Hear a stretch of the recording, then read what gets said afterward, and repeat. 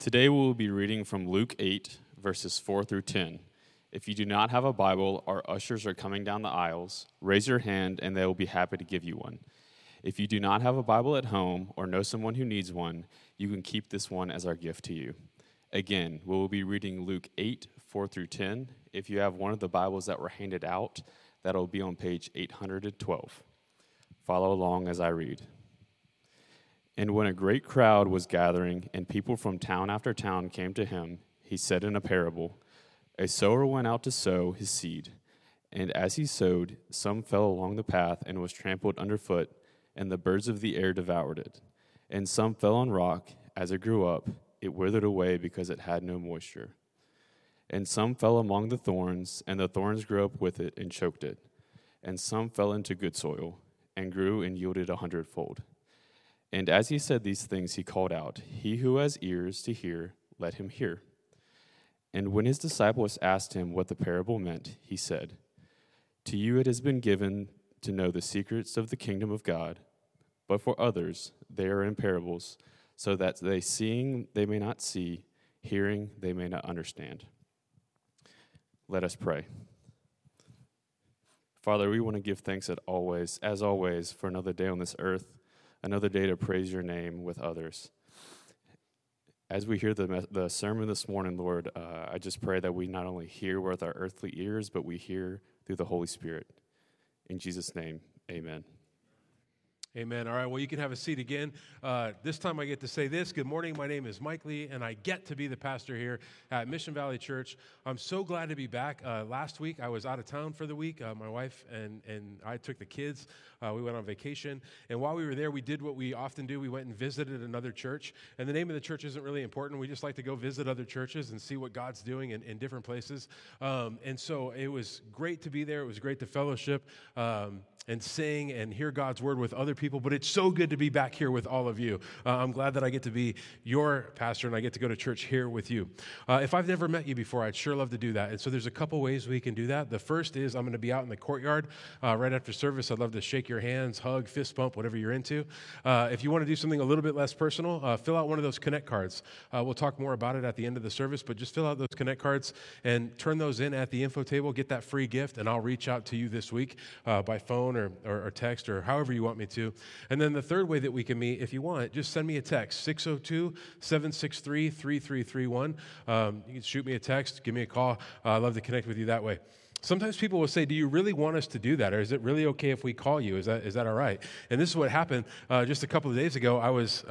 We were in Washington, D.C. It's about 3 hours ahead of us right now because they do that whole spring forward thing.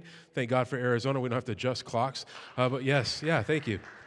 Okay, I didn't know you'd be that excited about it. I hope you're excited about other stuff we say today, but that's good too. But anyways, so we were there. We were in Washington D.C. And it was late. Late for an old guy like me. I was going to sleep, and I get a phone call. I get a phone call from a number that I don't recognize, and I was like, "Wow, I better answer the phone. I don't know who this is." And it was Miss Shar. Miss Shar called me, and she said, "I just want to let you know, Pastor." She goes, "Is it okay that I called you?" I said, "Yeah, it's totally okay. What's going on?" She said, "I just want to let you know that my sister is going to come to church on Sunday. I'm so excited. She's going to come to church, and she's here today." And those are like my favorite phone calls to get. So yes, you can certainly call me, 602-763-3331, especially if you want to tell me really good stuff like that, like I'm inviting a friend to church. So those are the ways that we can meet. Today, we continue in a series that we're calling Jesus the Perfect Life. We're just looking at the life of Jesus as we're walking up to and getting ready to spend time together for Easter.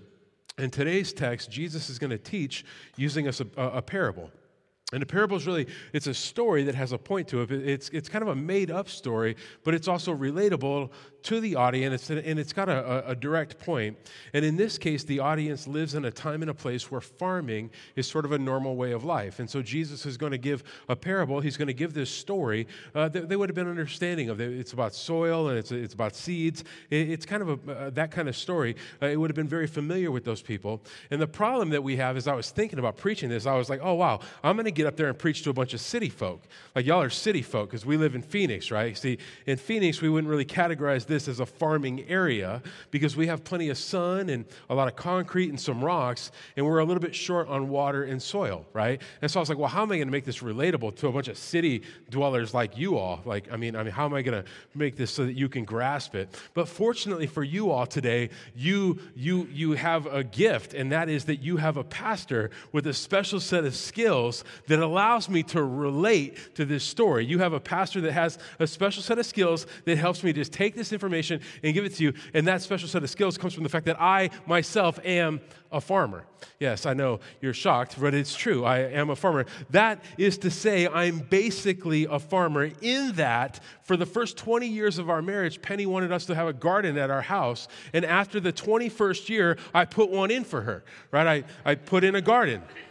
Yeah, after 20 years. It only took me 20 years, and in the 21st year, I put one in. And so basically, I'm a farmer. It's a garden. It's a garden bed. It's about 12 feet long, 8 feet wide, and it's about 2 feet deep.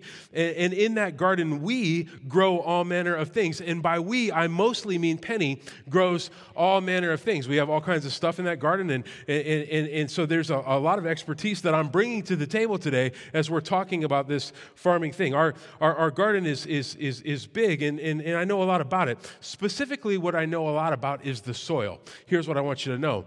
Just a little bit of math here this morning. Our garden is 12 feet by 8, and it's just roughly 24 to 30 inches deep, and there's 2 of them. And so they require 9 cubic yards of soil each for a total of 18 cubic yards. So just stick with me for a second. If you're not into math, I've double-checked these numbers. It's going to be okay. Each cubic yard weighs between 2,000 and 2,700 pounds. And so my 2 gardens together took about 45,000 pounds of soil, and I moved every one of those pounds. I moved every one of those pounds. Yes, I did. Yes, from my truck to the garden bed. And so while I don't profess to know a lot about all of the aspects of farming, I do know much about the soil because I moved a lot of it. And so here's the thing I want you to know is I know a lot about soil. And you might ask yourself, well, why would you do that? Like, why would you move all this soil? Why would you move? I mean, Pastor Mike, surely you had more important things to do than move 45,000 pounds. It sounds like a lot when you say it like that, doesn't it? 45,000 pounds of soil, which I moved. Why would you do that? Well, the first is for love.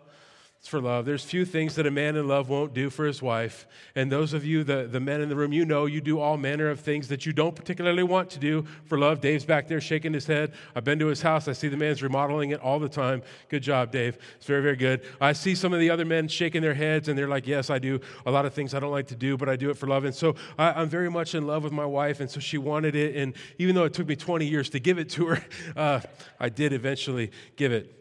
Because delayed obedience is still obedience. And the number two reason that I did this is because a garden simply will not grow without good soil.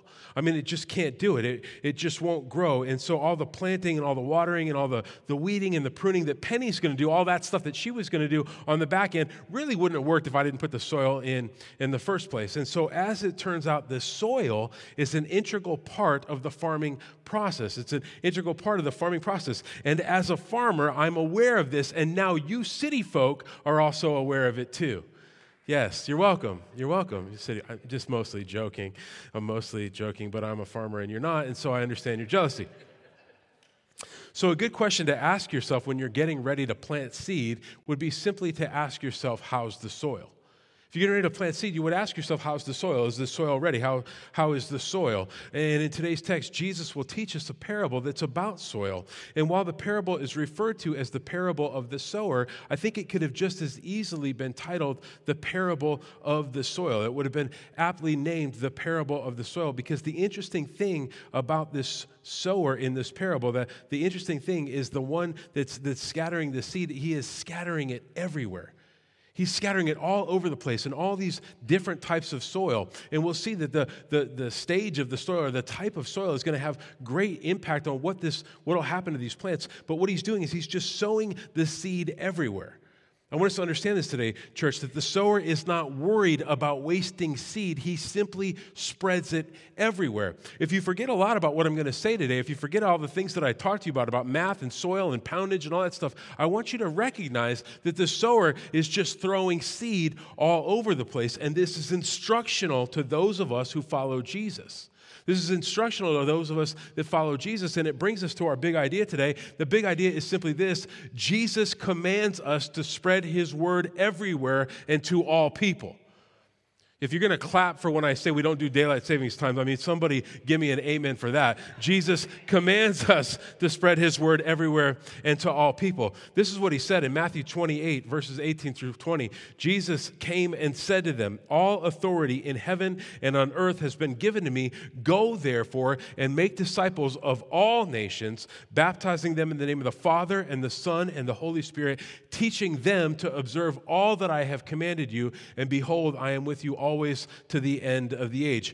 Go. It is the directive. It is the command that we go. We should go, but to where? Well, he says, all nations, to every people in every place, to every single tongue and tribe, across the pond and across the street. Go. Go to those people. Go out to them. And what will you do when you get there? You will teach them and you will baptize them. Literally, make disciples. Teach them what Jesus taught and baptize them in his name. Side note, you will have a good idea when you are on track with this because your hands will get wet. You'll have a good idea like when I'm doing this because your hands will get wet as you're baptizing people in his name. We are supposed to go. And of course, all of this is very all-centric. You see, Jesus doesn't command us to go to one or some, but to all. He says, go to all the people. Go out to all of them. He does not command us to pick and choose, but to go to all. He doesn't command us to have some sort of a high conversion percentage where we're so focused on people believing that we forget that we are simply to go, but to literally go to all people. And we see that at the beginning of this parable. This is an all-focused parable. This is what it says in the text that was just read to us. It says, "And when a great crowd was gathering, and people from town after town came to see him, he said in a parable, a sower went out to sow his seed. And as he sowed, some fell along the path, and it was trampled underfoot, and the birds of the air devoured it.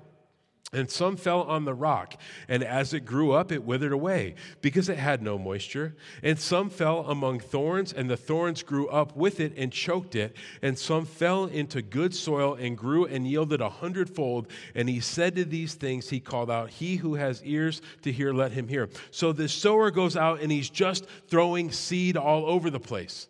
Recognize this, it's just throwing it everywhere. To be perfectly honest, the sower's not particularly worried about where the seed lands. He's simply spreading it everywhere. I want you to imagine a sower walking around, a farmer walking around with a bag full of seed, and he's just literally throwing it everywhere. He's just putting it everywhere. He's putting it all out, all over the place. And it falls in a couple of different places. Some of it falls on the path, literally the place that he and others were walking around. It just falls down on the path. Some of it is going to fall into the soil where it will never get deep roots. It's going to fall into like shallow soil where it's never going to be able to get deep roots. It's in bad soil, harsh soil. Some of it's going to fall into soil where it's going to be choked out by thorns. Some of it's literally going to just fall in those places where it's just not good soil, and these different thorns and bushes are going to choke out the seeds. And some of it is going to fall into good soil where it will produce a crop. And sometimes I think that we are too concerned with finding the perfect place to put the seed when what we are instructed to do is share it with everyone all over the place. Sometimes I think we're walking around like we have the perfect seed, and if we could just find the exact right place to put it, if we could just find the right exact spot to put it, then maybe it would grow. And I think what we're being instructed to do is to think of the bag of seeds. We have all of God's word, and we should just take it and heap it out amongst all the people. Just throw it everywhere. Just throw it everywhere. Don't be concerned where it goes. Throw it everywhere and allow God to do what God does. And I think that's the instruction here. See, sometimes with parables, people will say, well, I don't really understand this one. Sometimes we read parables, people say, I don't really understand that. I need somebody to help me understand it. Or sometimes people will say, well, I don't really get that parable because I think Jesus left that open for interpretation. But in this particular parable, Jesus tells us exactly what he means. You don't have to leave here with any question about what does this parable mean, because Jesus is literally going to explain it to us. This is probably why this has always been my favorite parable, because I like the fact that Jesus just taught us exactly what he says. In Luke 8, 9 through 10, it says, and when his disciples asked him what this parable meant, he said, to you it has been given to know the secrets of the kingdom of God, but for others they are in parables, so that seeing they may not understand, and hearing they may not seeing they may not see, and hearing they may not understand. But Jesus is literally going to tell us what he means in this one. In this one, he's literally going to explain it. In the next couple of verses, he's going to explain it. And so from this text today, we're going to draw 5 key points. If you like to write things down, you're welcome to do that. The first key point is this: the word of God must be shared, and we are those who share it. The word of God must be shared, and we are those who share it. This is what it says in Luke 8:11. Now the parable is this. Here he goes into the explanation. Here you don't have to worry anymore. What does this mean? What is he talking about? Seeds and sowers and soils. What's he talking about? Here he goes into explanation. Now the parable is this. Here is the explanation. Let me plate it up for you. Here it is. The seed is the word of God. That's what the seed is. What do you wonder? What is the seed? What is it that we're supposed to share all over the place? What is it that we're supposed to throw away all over the place? We're supposed to just sow anywhere. So it's the word of God. That is what it is. The seed that the sower is scattering all over the place is the word of God. It is the word of God that we scatter, not with scarcity, but with abundance. We just toss it everywhere. You can literally tell anybody because Jesus can save anybody. You don't have to worry so much about it. It's the entirety of the Word of God. That is the seed. It is what is left for us in His holy Word. This is it, the seed, the Word of God. Here it is, and we can share it with anybody, with all the people. It's certainly more than, but it's absolutely not less than the gospel. The good news that God loved us so much that even though we were sinners, He sent Jesus down here to earth. That while Jesus was here, He lived the perfect life that you and I never could. He died the horrific death that you and I deserved. And He defeated that death so that anyone who would believe in Him could spend eternity with Him. And that is the good news that we should be sowing all the time. That's the good news that we are just to tell everybody, all the people. And we need to sow that seed generously. We need to sow it generously. Just give it away. We need to spread it all over the place. Yes, tell your best friends and your parents and your children, but also tell your neighbor and the person down the street and the person that lives in the country whose name you can't pronounce. Tell everybody the good news of Jesus. Find a way to work it into conversation with coworkers and Uber drivers and waiters and waitresses. Who are you to keep that to yourself? Who are we to keep that in our heart when we know the good news that the whole world needs? We should find a way to do it. And we do this by building relationships with people and earning the right to have gospel conversations with them. We can sow that seed everywhere. You don't have to wonder, what should I do with this one seed? You have it in abundance. Give it away. Give it away so much. God's word, just tell everybody. I think all too often we hold on to it so tight. And I want us to imagine that we have it in abundance to give away in abundance. God's word must be shared to all people everywhere. So sow that seed. Sow it near and far to everywhere and all people. Second thing I want us to see this morning is this: some will hear and not believe. Share anyway. Some people are going to not believe, and yet we are to share anyway. We have no control over who believes and who doesn't believe, and so we just share it anyway. This is what it says in Luke 8:12. It said, the ones along the path are those who have heard. Then the devil comes and takes away the word from their hearts so they may not believe and be saved. Here is a really sad fact. Some people will hear the good news and not believe. They'll hear that good news and they won't believe. They'll hear that good news that Jesus came and did this amazing thing, this miraculous thing, and they won't believe. They'll hear it and they'll know it and they won't believe. And if you've been faithfully sowing seed, faithfully sharing God's word, you know that there are some people who just can't believe. They just won't believe. God hasn't changed their hearts, and they simply do not yet believe. And I want to encourage you as your pastor who loves you, sow anyway. Sow anyway. Go out and share anyway. Go out and share again and again. Just sow anyway. Just tell people anyway. And here are a couple of reasons why. The first is this: you don't know who will or won't believe, so it's your responsibility to share. And I think sometimes we make a decision for people. We decide that guy that we work with could never believe. We've decided that, and that's why we won't share it with him. We've decided that one family member could never believe, that somehow Jesus could never save that person, and so we don't share it with them. We hold on to it. And it's so selfish. It's so selfish to know the good news of Jesus and not give it away to all the people. And I think too often we do that. And we do it when we decide, we've just decided, well, that person, Jesus could save me, but not that person. We functionally believe that because we just won't share. To walk around like you know who will believe and not believe and then pick and choose is more than selfish. It's actually cruel. It's cruel. I think about the summer that Brian Brubaker shared the gospel with me. And I think about how unbelievably cruel it would have been for him to spend that summer with me talking about football and other sports and music and politics and never talk to me about Jesus. It would have been unbelievably cruel. We could have spent all summer long and had all kinds of really interesting conversations that would have never led me anywhere towards Jesus. It would have been unbelievably cruel for him to do that, but he didn't do that. Here's your second reason to sow, even to those that don't believe. Sometimes when you sow, you won't be the one to see the harvest, but a seed will be planted anyway. Church, understand this, that sometimes you will tell somebody about Jesus and you won't get to be there the day that Jesus actually saved them, but a seed will be planted anyway. Every time I tell my salvation story, I'm quick to point out the name of Brian Brubaker, who told me about Jesus, and I'm too slow to point out the name of Mrs. Sterling, who held a VBS that I went to when I was about 9 years old for the kids on County Road 31. My grandma and grandpa lived out in the country in Ohio. We were on a county road. I would spend every summer with them, and there was about 15 of us kids that lived on this street, and Mrs. Sterling put on a VBS for us.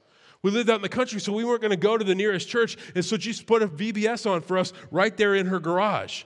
And for a week long, every single day, she would call us over to her house right there in her garage, and she would do a Bible lesson with us, and she would share the gospel with us, and she would give us a snack. We would do an arts and crafts, and we would play a game. Every single week, she would tell me about Jesus, and she didn't get to see what happened the day that I finally believed. But for a week solid, she shared the good news of Jesus with me. You don't always get to be there when somebody finally believes, but so anyway. And the third is this: when you share the gospel, it will remind you of the good news that you need every day. I think the thing that we don't realize is that when we are out making disciples, we are the disciple that's being made. When we're out making disciples, we're the disciple that's being made. And if you'll go out and share the gospel of Jesus with other people, you will see it in your life. You will be reminded of it in your life. You'll be reminded of your need for it. When you are intentionally going out and telling people about Jesus, you'll be reminding yourself of how much you need Jesus every single day.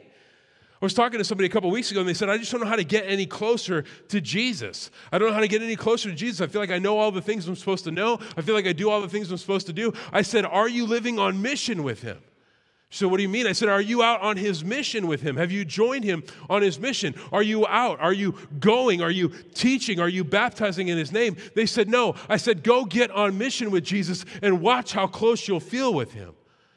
You see, when we get close on mission with Jesus, when we're sharing about Jesus, when we're telling people about Jesus, it'll be so good for us too.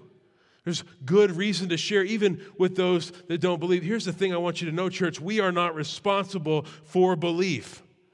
We're not responsible for belief. We actually have no power over belief. We are responsible to share, so share and leave belief up to God.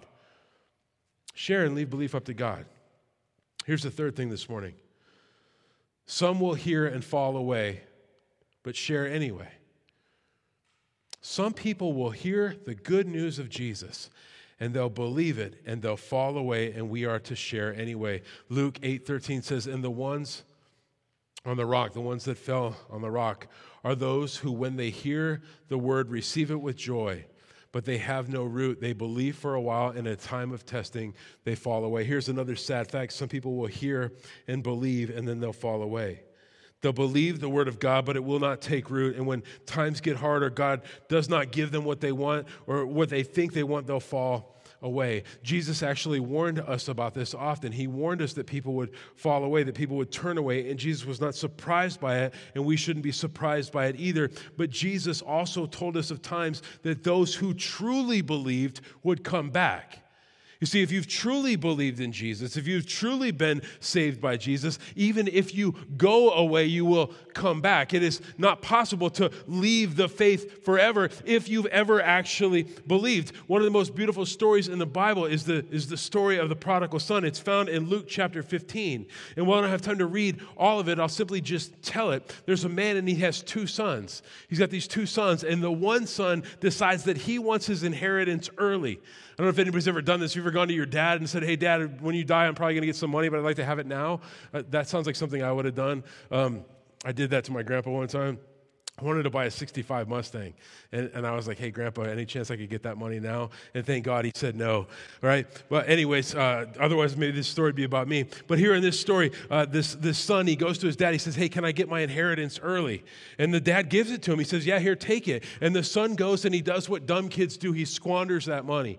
It's all gone. And he finds himself in a horrible situation. He actually finds himself at one point in time trying to eat from the trash, basically, but eating garbage, basically, eating what pigs are eating. He's in a really bad situation, and he decides one day that he should just go back to his dad, figuring he's hit rock bottom. I'll just go back to my dad and ask if my dad would hire me, because at least my dad's servants eat better than I'm eating. Maybe I can go be a servant for my dad. And so when he goes and he's on his way home, he gets close enough to the house, and the father hears about it, that his son is coming home. And the coolest part in the story is that the father runs out to meet his son. He runs out to meet his son. He runs out. He embraces him. He says, bring a cloak and put it on my son. Bring a ring for his finger. Kill the fatted calf. We're going to have a party because my son is home. This is a reminder that if you have fallen far away, if somebody you care about has fallen far away, the road home is so much shorter than you think.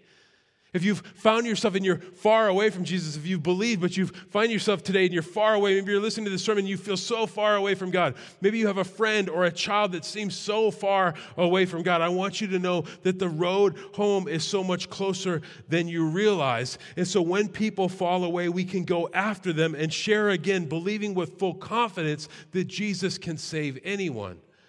And that anyone who has truly been saved by Jesus will come home. Fourth point this morning is this: some will believe, but look to other things to save them, disciple them. Church, some people will believe in Jesus, but they will look to other things. They will look to functional saviors to save them, and those people need to be discipled. This is what it says in 8:14. It says, and as for what fell among the thorns, they are those who hear, but as they go on their way, they are choked by the cares and riches and pleasures of life, and their fruit does not mature. Some people will hear the good news of Jesus, but their belief will be choked out by their belief in other things they look to do that which only Jesus can. Pastor and theologian Tim Keller calls these things idols. Those things that we look to do that which only Jesus can. I often talk about the big three idols: money, sex, and power. Each of these idols making promises that it simply can't keep.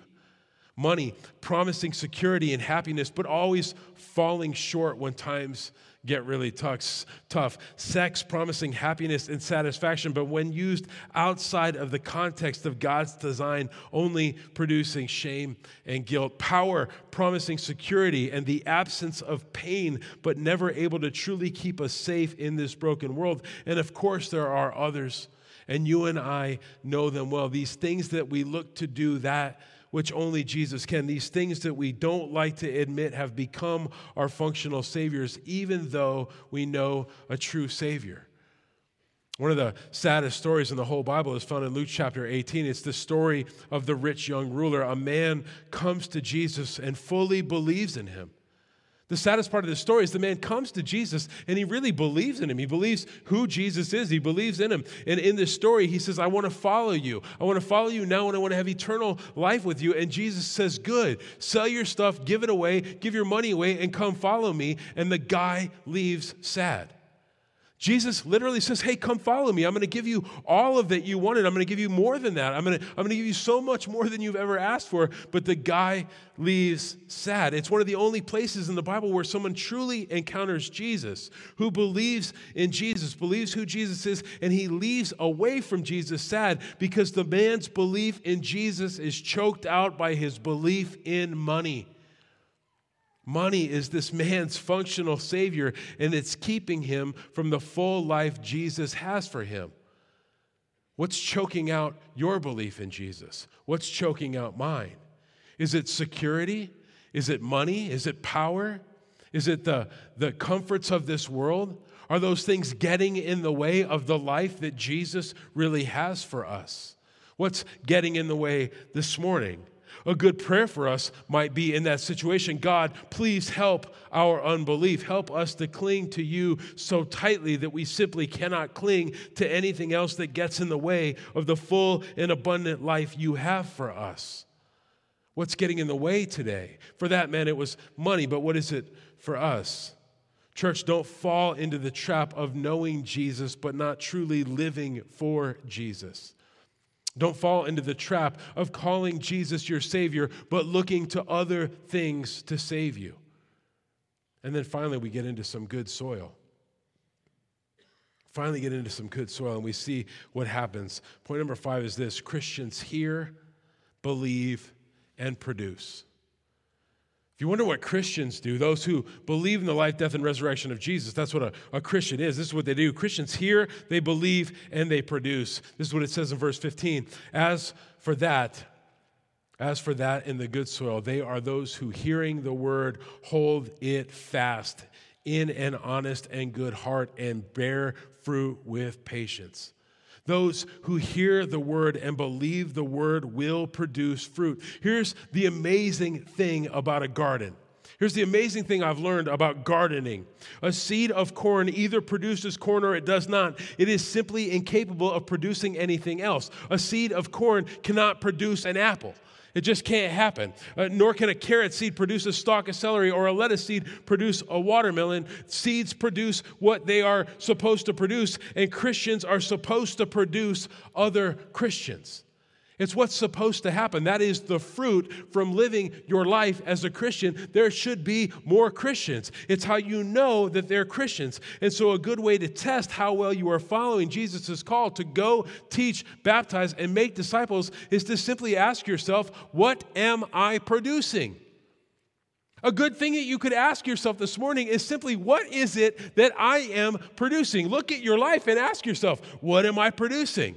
And if you find yourself saying, well, I've produced a lot of really good works, I think Jesus would say, okay, but I told you to go, teach, make disciples, and baptize.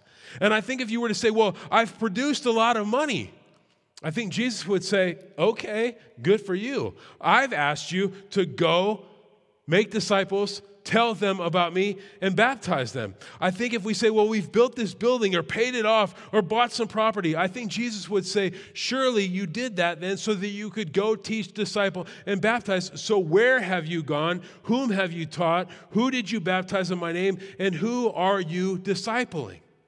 It's a good question to ask yourself this morning.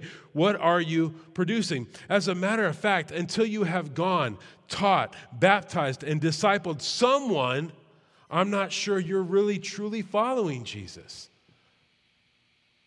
Let that sit in and sting a little bit. It stung me this morning when I preached it to myself at 5:30. I'm going to say it again just in case you didn't catch it. Until you have gone, taught, baptized, and discipled someone, I'm not sure you're truly following Jesus. If you've heard and you do believe, then you must produce. It's what has to happen. It's what makes sense to happen. I told you at the beginning of this sermon that I'm a farmer, and here are some things that I've learned in all of my 2 years of watching Penny garden. The first is this: I can't make anything grow. I just can't. I can't make it grow. I can water it, I can weed it, but if you put a gun to my head, if you literally put a gun to my head and said, there has to be corn here tomorrow, I can't do it. I simply can't make anything grow. And likewise, I can't make any of you believe. I can't make anyone believe. I'm telling you, church, if I could, I would.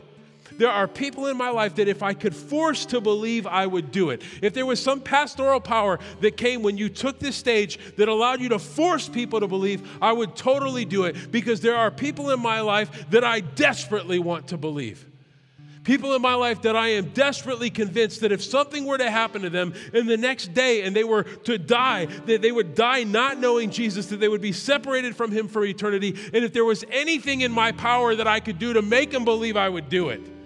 I'd do it. There's people in my life whose names I know, who I pray for every day, and if I could do anything to make them believe, I'd do it.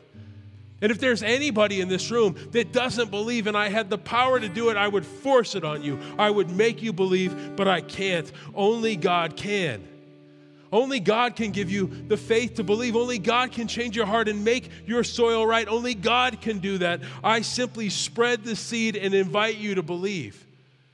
I simply spread the seed, and if Jesus gives you the faith to believe, then I can help you get discipled. Then I can do that. Then I can help.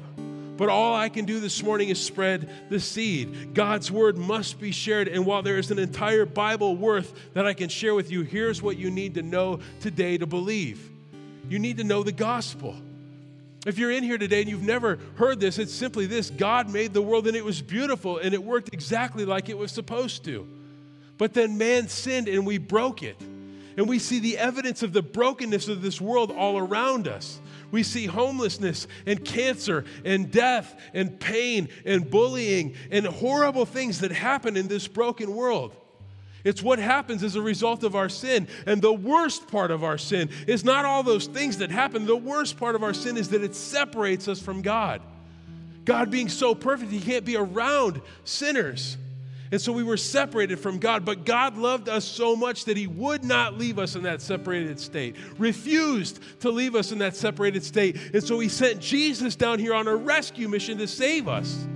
And while Jesus was here, he lived the perfect life that you and I never could. He died the horrific death that you and I deserved, and he defeated that death so that anyone who would believe in him could spend eternity with him. That is what you need to be able to believe. Can you believe that this morning? Can you believe? And if you can you pray? Even right now, where you're sitting, can you pray, God, I am a sinner and I'm sorry. I believe in your Son. I believe in his life, death, and resurrection. I need you to save me because I cannot save myself. Can you believe that? Can you pray that? Let's pray.